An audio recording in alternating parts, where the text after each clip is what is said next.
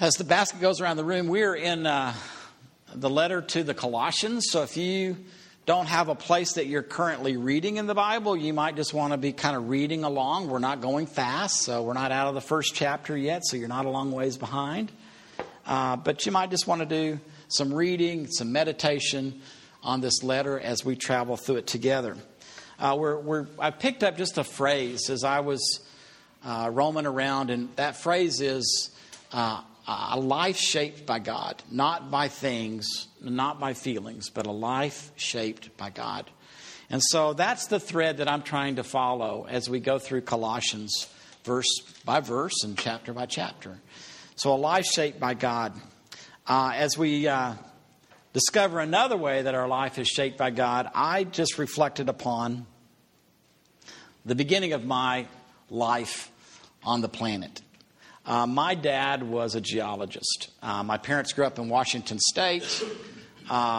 There was not a lot of geological things happening in Washington State, so Shell Oil hired him, and the first place they moved was Ely, Nevada. And my sister Kathy was born in Ely. After 2 years, they moved to Bakersfield, California, and that's where I was born. And then we were transferred to Amarillo. And then we were transferred to Oklahoma City. And then we were transferred back to Amarillo. And as I was thinking about that, I thought, that probably doesn't happen anymore. Do companies really transfer people around? Does that still happen? Oh, it's still happening. Okay. A lot. Well, I can remember, I have memories. I don't have memories of Bakersfield. I was there too young. I was told I rolled around in the crib in an earthquake. I don't know. I guess that happened. But I do remember in Amarillo. I do remember that there was a tornado, and so therefore, we lifted the little latch to go under the house. I have that. That's a really strong memory in my head, and I was really young. Oklahoma City, I remember the snow. We had this big hill, and we'd go sledding on that hill, and it was great until I fell off and my friend ran over me. It was great. That was just really fun. And then coming back to Amarillo, we stayed from my third grade on through college. That's where my parents lived. But those transfers, there's just something imprinted on my brain about those different places that I lived. And I realized that as God transferred my family around, that He does the same thing. God transfers us. God's in the business of rescuing us. And He rescues us by what we celebrated today. He rescues us by His love. He rescues us by sending Jesus. He rescues us by what Jesus did for us. Jesus purchased us by the shedding of His blood, by redemption, by the forgiveness of our sins. And once he rescues us, then He transfers us. He transfers us out of the dominion of darkness, the power of darkness, into the kingdom of His beloved Son. Now, what I think is what's amazing, even though I have these memories of my natural family bouncing around Texas and Oklahoma, once we're transferred out of the domain of darkness, things get much brighter for us. Because you're going from darkness to light. You're going from bondage to freedom. And though I know that I lived in darkness, and there are times that I'll have flashbacks, like a distant home, those memories of darkness are a lot less bright than what it's like to be in the kingdom of the beloved Son, Jesus. And I think what Paul is trying to do for us as we travel through this paragraph, he's trying to say, don't look back. Don't look back from where you've been transferred. Keep your eyes on where you are. And so what do we see? When we come into the kingdom of His beloved Son, what do we see?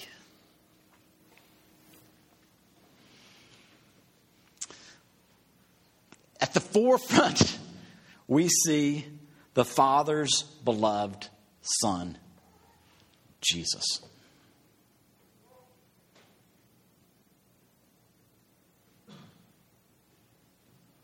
We see Jesus.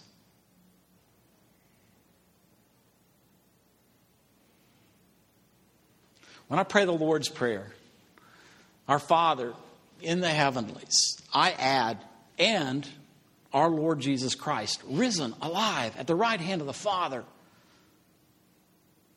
I see Him. When I'm reading the Bible and I'm kind of learning about His life, and I see Him. There are times that we're worshiping Jesus, and I just see this faint shadow. I know He's here. I know He's present. I will be with you always. We see Jesus. We never want to stop seeing Jesus. We see Him in that kingdom. And we see, when we see Him, we see God. Jesus is the likeness of the invisible God. None of us has ever seen God. Again, if you just travel through the Bible, people don't see God. Elijah got to see God passing, but just this passing little. But people don't see God. God made appearances, theophanies, God appearances, fire. God's voice was heard. But God He's not corporal like we are. But when you see Jesus, you see God. That's incredible. We see God. We get to see God because Jesus is that likeness. When we see Jesus, we see God. We see the first of all creation. He's the first of all creation. He's the creator. In relation to Him, everything was created. Everything in location to Jesus, everything that we know of was created. The heavenlies, the earth, that's the universe. Jesus is the creator. And we get to see Him in the kingdom. He created the visible and the invisible. And the invisible includes the thrones, the dominions, the rulers, the powers.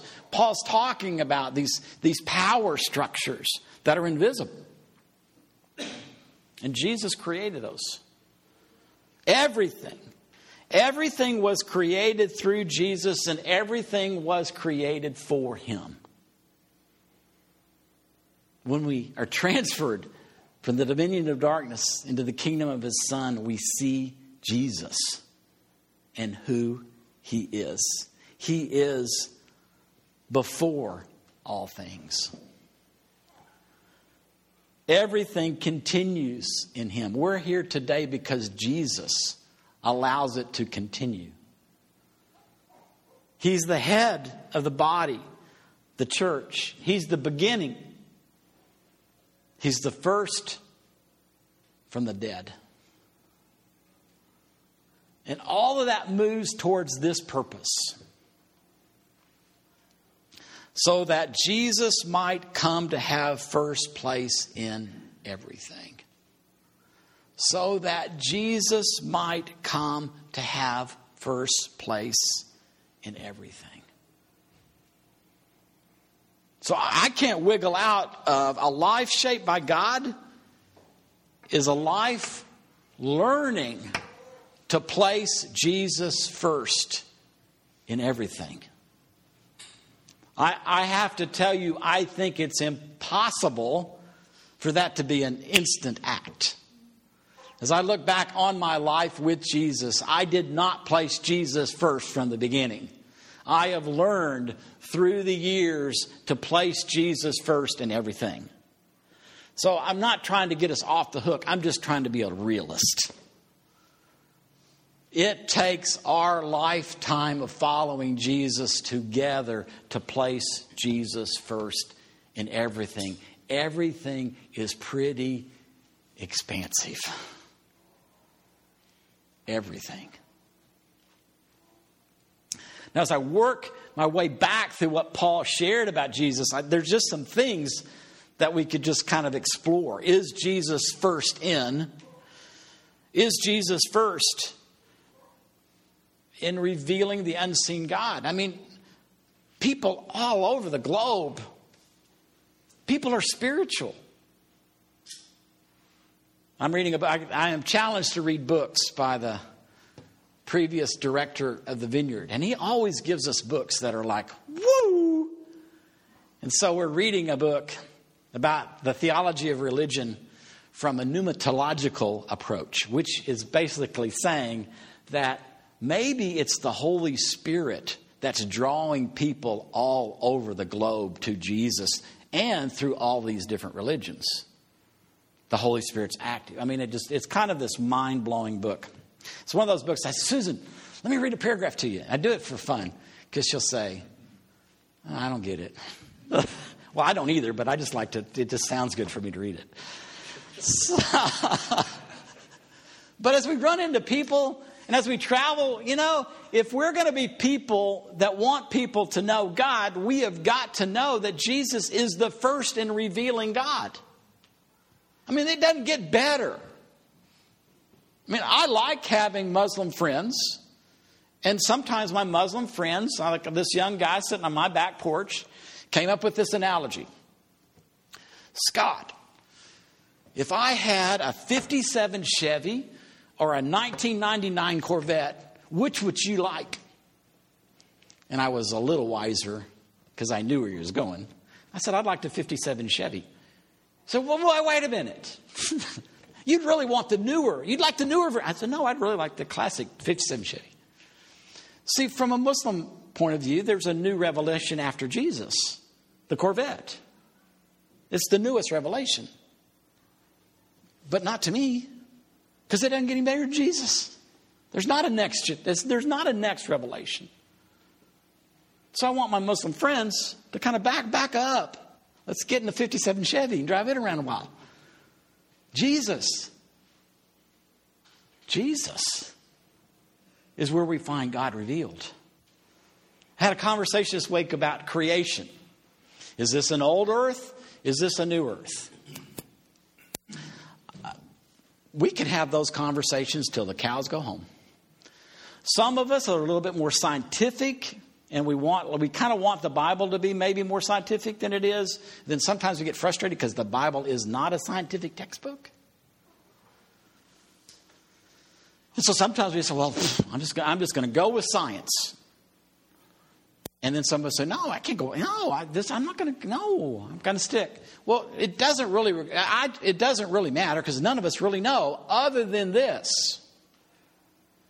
Jesus has to be in that conversation according to what we're reading today. Because everything, he was before everything. And in him, everything was created. The how it was created, I know it was created in Jesus. In relation to Jesus, everything came into being, this whole universe. So whatever conversation you're having about creation, make it a conversation. But make sure Jesus is in first place in that conversation. Whether you're going to be more scientific or not. Doesn't matter. It's Jesus. How about in the spheres of power?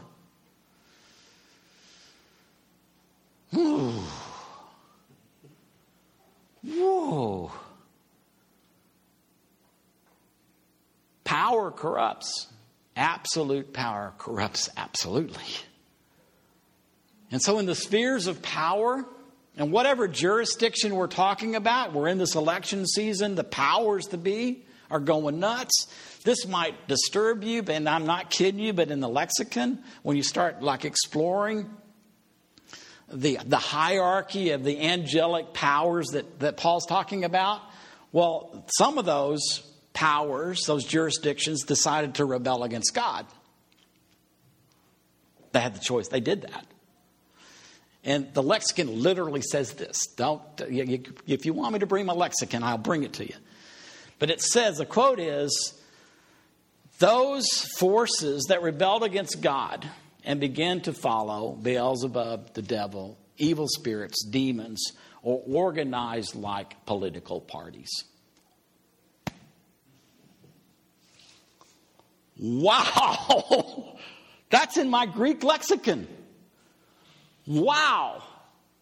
So the powers can get twisted and can get off track The good things can be like really railroaded. So again, with all of these spheres of power, who has to be first?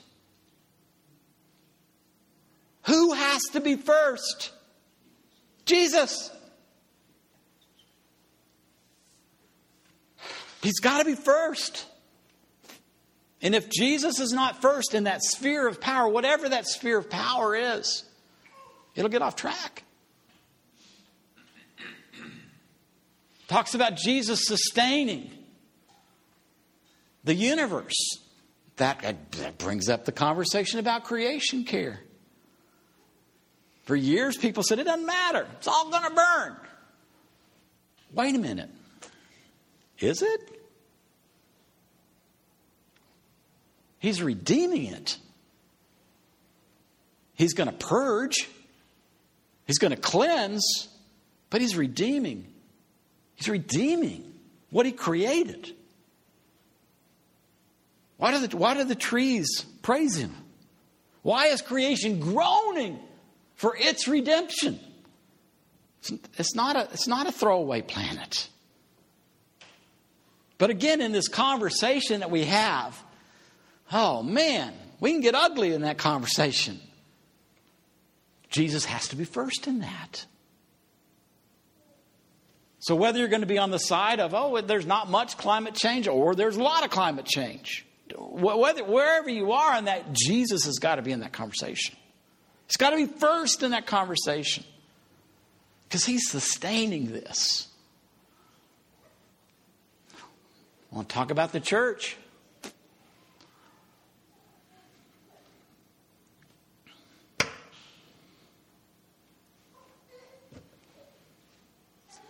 If Jesus doesn't have first place in the church,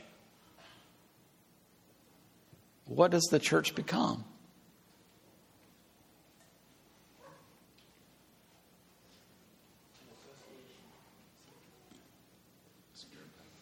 Woo! You get off track, right? And we don't need to name any denomination, because every denomination has had times where Jesus is first and when Jesus is not. And when Jesus is not first, it goes off the rails. Jesus must be first in the church. We gather together for Jesus first and foremost. In life, in death, Jesus is first. It's incredible. So that all of that just conversation, where is Jesus? Is Jesus working his way into first in everything in our lives? Does Jesus hold first place in us? That's the question we've got to ask ourselves.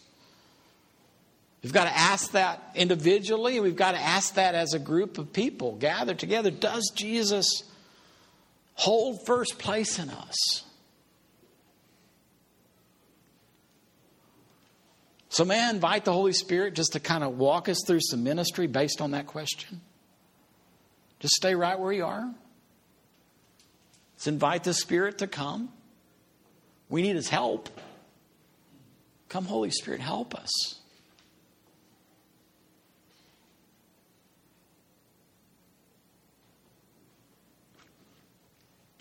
I want you to close your eyes, because I'm going to ask the Holy Spirit to open your eyes. But I'm asking him to open the eyes of our heart, our interior eyes. Come, Holy Spirit. Open our eyes to see Jesus.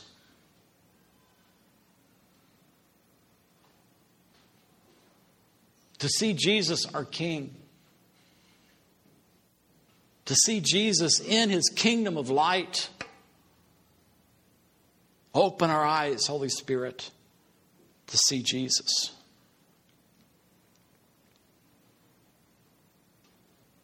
Holy Spirit, empower us to worship Jesus for who he is in this universe.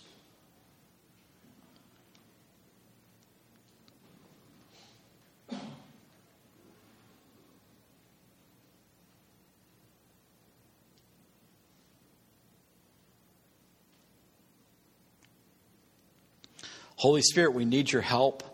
Show us who and what competes for first place in our lives.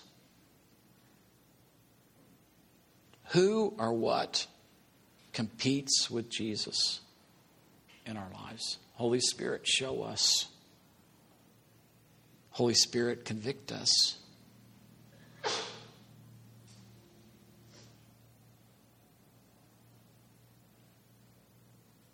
Finally, Holy Spirit, teach us how to place Jesus in first place in all our thoughts, our emotions, our actions, as we live day by day, even when we recall the past, live in the present, and hope for the future. Teach us, Holy Spirit, to place Jesus in first place.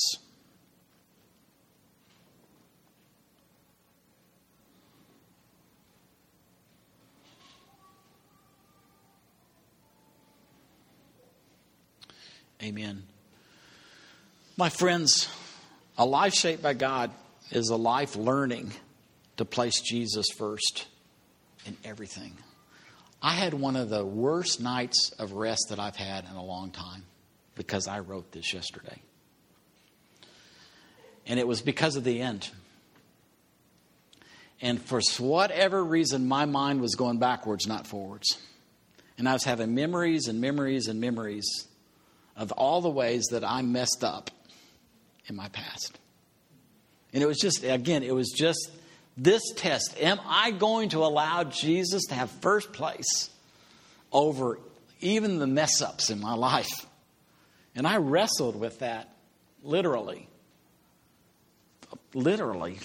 like all night long. So I'm back here to say I'm not saying that we're going to walk out here today, oh yeah, Jesus is first in my life. Maybe is of something. But we got to learn. And today is just the beginning. It's just allowing the Spirit of God to bring the Word of God to the forefront in our mind so that He can begin to teach us how to place Jesus first in everything.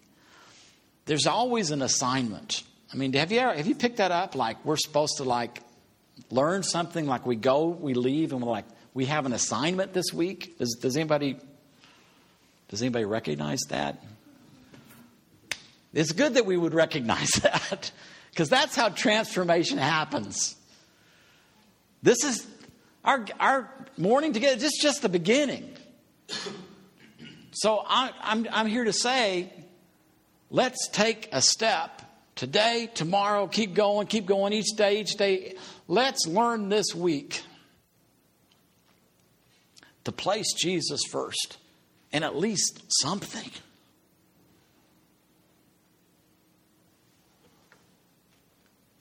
So think it. This is the last question. What is it? What is it that you want Jesus to be first in your life this week? Jesus, I want you to be first in this.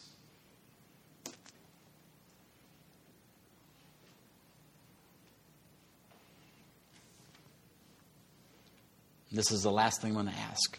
Before you leave the room, tell somebody what that is so they can encourage you and they can pray for you. That Jesus would become first in everything. Amen. Amen. Thank you for our morning together. Grateful.